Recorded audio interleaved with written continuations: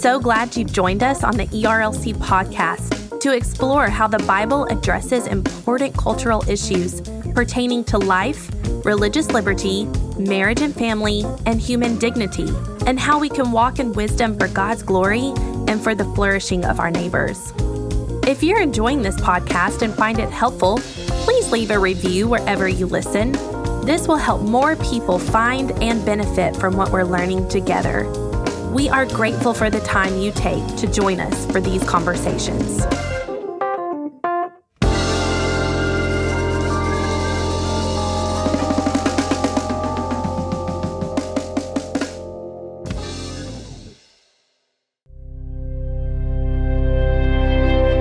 The world of relationships has been dramatically altered by social media, dating apps, and online dating sites.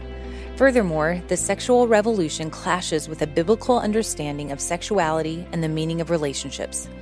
Ben Stewart spoke at the ERLC National Conference on navigating life and love in the modern age. Let's listen now.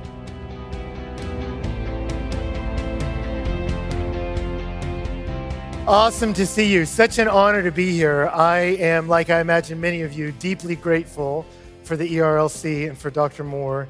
The Lord's launched me and my wife, my kids out to Washington, D.C., but it's friends and brothers like this that have been wind in our sail and that we're deeply grateful for. So let me pray for us and we'll jump into what God has for us. God, thanks for these few minutes around your word. I pray help us understand things we don't right now, feel things deeply that you feel, and may it change the way we speak and live. And I just want to ask you, if you're up for it, to take a minute and you ask him. Say, Lord, please teach us. May this not just be the thing before the next thing, but Lord, teach me right now. Well, Father, we love you and we trust you. Use this time. We pray in Jesus' name, amen. Well, I remember the first time I ever walked onto Kyle Field, which is the football stadium at Texas A&M. Former site. I was an Aggie, but freshman, I knew surprisingly little about the school. So as I was walking there, I was peppering my upperclassmen roommates with questions like, why are we walking into the field at midnight on a Friday night when the game's not till tomorrow? And they were explaining, well, we're going to midnight yell. This is the moment where we practice the yells that we're going to yell the next day. And I was like, don't those come kind of naturally, like spontaneous? I didn't know we had to rehearse. And they're like, not here at A&M. We yell the same thing in unison to confuse and intimidate our opponents. Like, that makes sense. And they said, so we're going to do that for a few minutes. Then they're going to turn the lights out and you start making out with the person next to you. And I was like, wait, what? Like, suddenly the explanation took a strange turn. I was like, what are you talking about? And they said, yeah, we're going to yell. They turn off the lights and you start kissing the person next to you. And if you didn't bring somebody, don't worry. You just hold up a light and someone will find you and you make out with them. And I was like, until I realized they're not joking. Which for an introvert was a total nightmare. I was like, I didn't bring anybody. So I was like, what's going to happen? They all start kissing and I'm like, how's it going over there? Like, I don't want to be that guy. And then I was like, wait, what if someone does find me and I don't want to kiss them?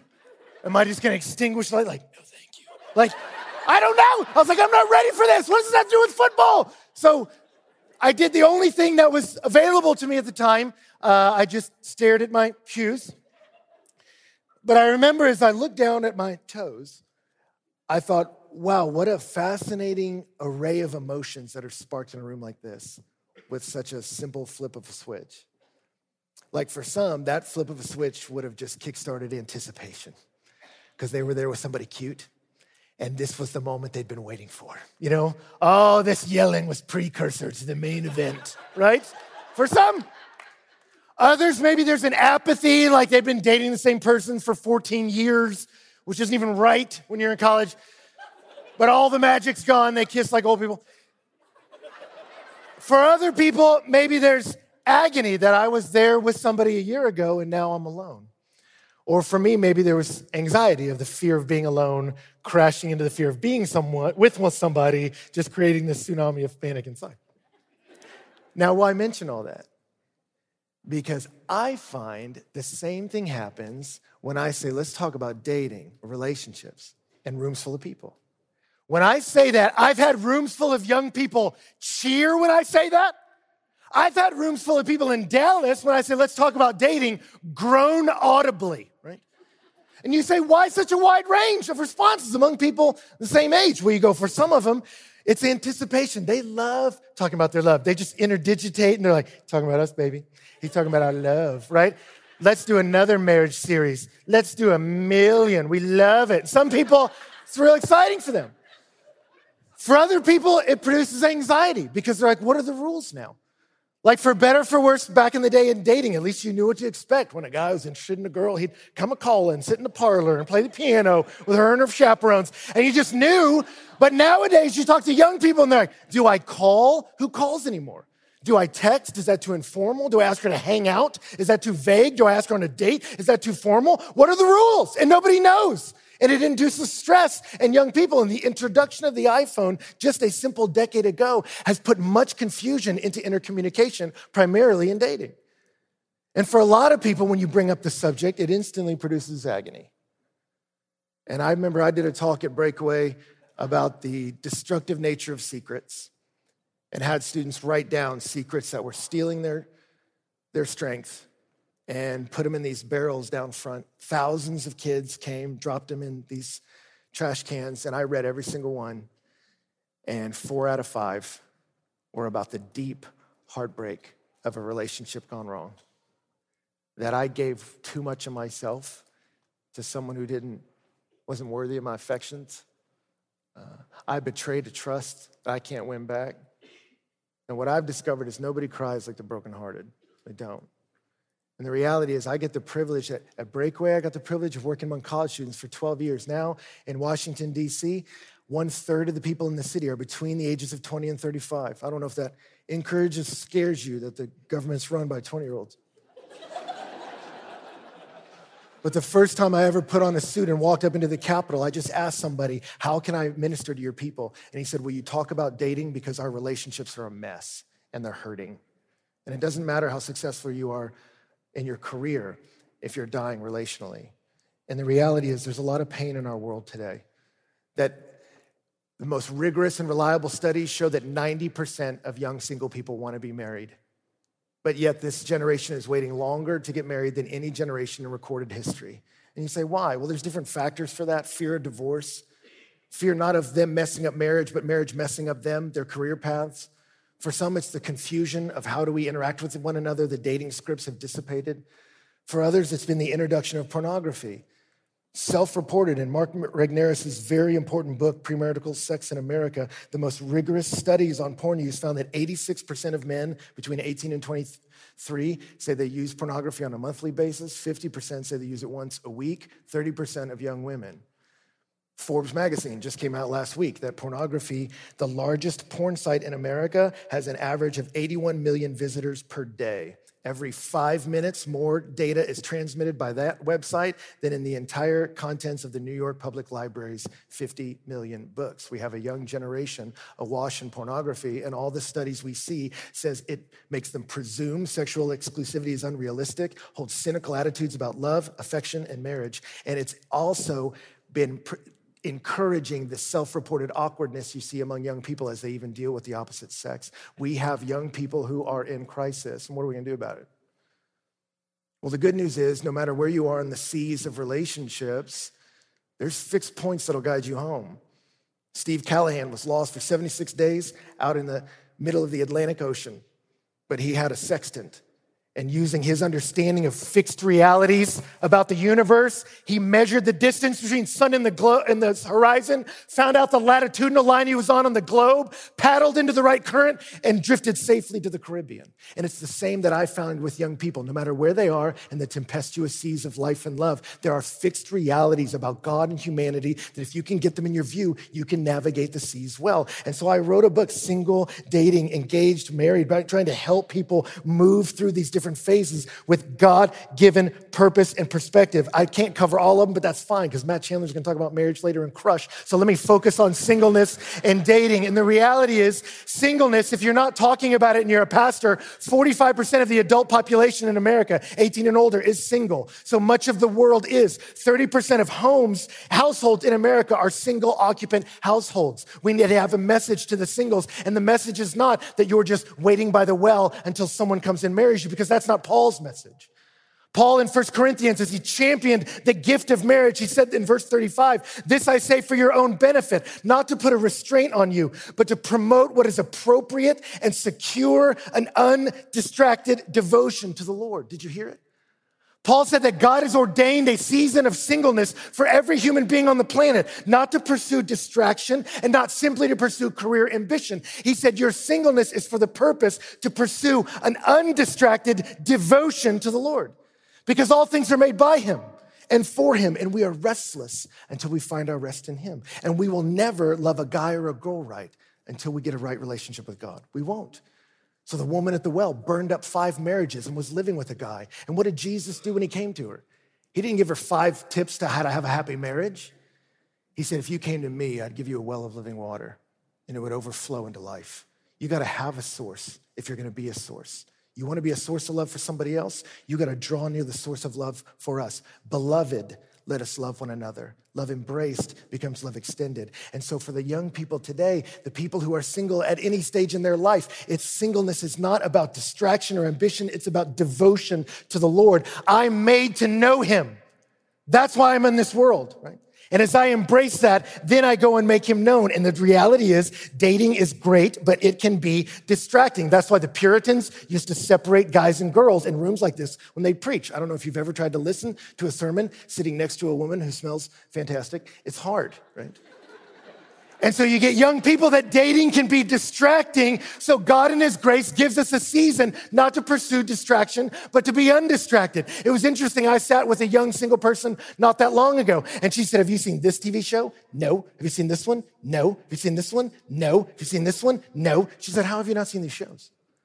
I said, I have 3 kids under the age of 6. I said, I have 30 minutes of discretionary time every day with which to do what I choose. And she said, I have like 6. And I was like, I know, I've been there. And now I'm here. And I'm so tired. Now, do I regret having kids? No, I love it. I love being married. I love having kids. But the reality is the tendency in all of us is to amplify the benefits of a different stage and downplay its limitations, while we amplify the limitations of our own stage and downplay its privileges. If you are single, you have more freedom and time than any other human being on the planet. And that freedom and time is with a purpose, not to pursue distraction, but an undistracted devotion to the Lord. The unmarried man is anxious about the things of the Lord, how to please the Lord, Paul said. The unmarried woman is anxious about the things of the Lord, how to be holy in body and spirit. I could go on and on about this, but the reality is the average young person today, by the time they turn age 21, has spent 10,000 hours playing video games. It takes less than half of that to earn a bachelor's degree. So I beg young men, don't spend your time saving fantasy worlds while the real world's on fire. And it is. And the reality is the average American spends 7.5 hours looking at a screen every day. Don't spend your life watching other people's lives on a screen and miss out on living your own. God has given you this time to leverage it for his purposes. And the happiest single people I know are the people who do that well, who leverage that, who cultivate a devotion. That word devotion means to be good at being close beside him. For me, when I was young, I realized I don't know the Bible very well. That here I am leading ministries and I've never read the whole book. But I realized I don't have the discipline to do it with this TV in my living room. So I got the TV out. And I would spend my young 20s writing out books of the Bible by hand. And I'm not saying that to brag. I'm just saying I wanted to know God. And often when I'm preaching, people are like, did you go to seminary? I can tell you're a seminary man. And I'm like, I did go to seminary, and I loved seminary. But these insights came to me when I was 23, 24, and 25, alone in my apartment with the Word of God. And I want that for you. Be good at being close beside his Word. And then be good at being close beside his work. Get involved with the work of God. I remember I had a young woman come up to me at Breakaway and she was like, can you help build a house in Africa for these orphan kids? And I said, no, which sounds horrible for a minister to say. But I said, we're already supporting so many causes. People come up to us so often. I said, I think God put that on your heart because it's for you. So I think you need to do it. And nobody likes that answer. But she came back a year later and she said, hey, you told me to update you on what was going on. I said, let me know what's going on. She said, we built it. So what do you mean we built it? She said, the house, built it. Kids living in it. They have a home, family, raising them. I was like, who's we? She said, my roommates. I'm like, how did you do this? A bunch of sophomores in college. I'm like, how'd you build a house in Africa? And she said, bracelets. I was like, what do you mean bracelets? And she said, bracelets. We weaved them, sold them, raised 40 grand, built a house. And I'm looking at her and I'm like, that is a way to use your singleness. That whatever else is true of you, you can say, but I changed the trajectories of families forever because I didn't waste it, man. I didn't waste it, right? And so some people hear that and you go, well, Ben, if all my singleness is about chasing God, how am I ever going to meet somebody? Well, Paul told young Timothy, flee youthful lust, pursue righteousness, love, joy, and peace, along with those who call out to the Lord out of a pure heart. You make the decision. I'm going to run away from things that steal life from me, and I'm going to chase him. I'm going to run with him. And sometimes you're David, and you got to fight Goliath alone, but when Jonathan sees you do that, he's going to rise up and start giving you things. That's what Jonathan did.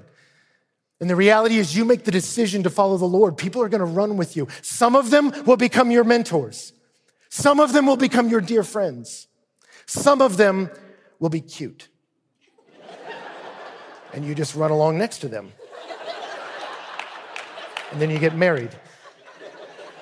And marriage becomes not looking into the eyes of some other human being to find your meaning and worth. No other human being is able to carry that kind of freight.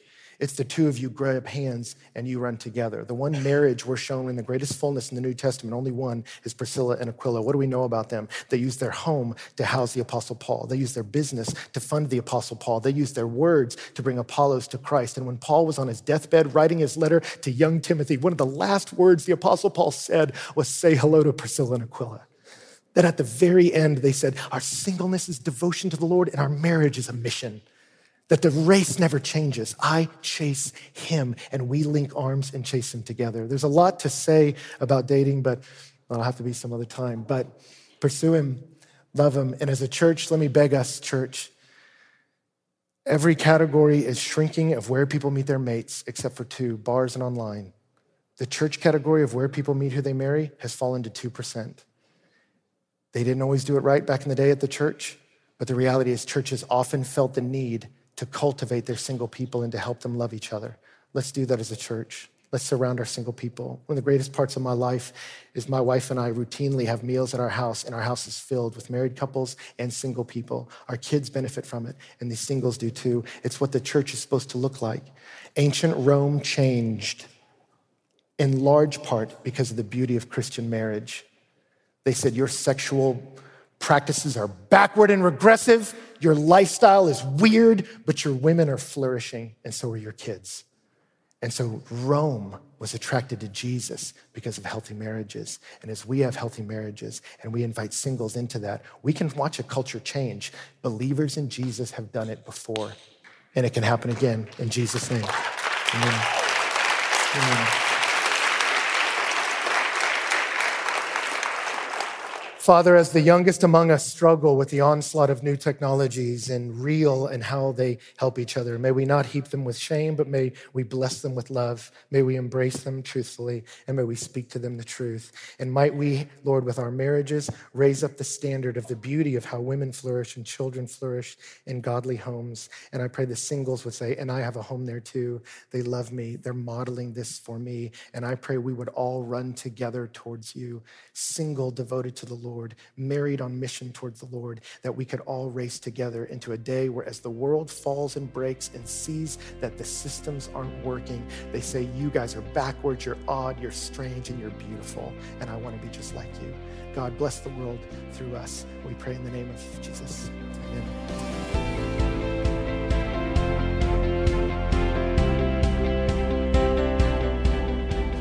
Thanks for tuning in to the ERLC podcast. For more information on this topic and other free resources, visit erlc.com. And join us next week as we listen to a panel on creating an adoption culture.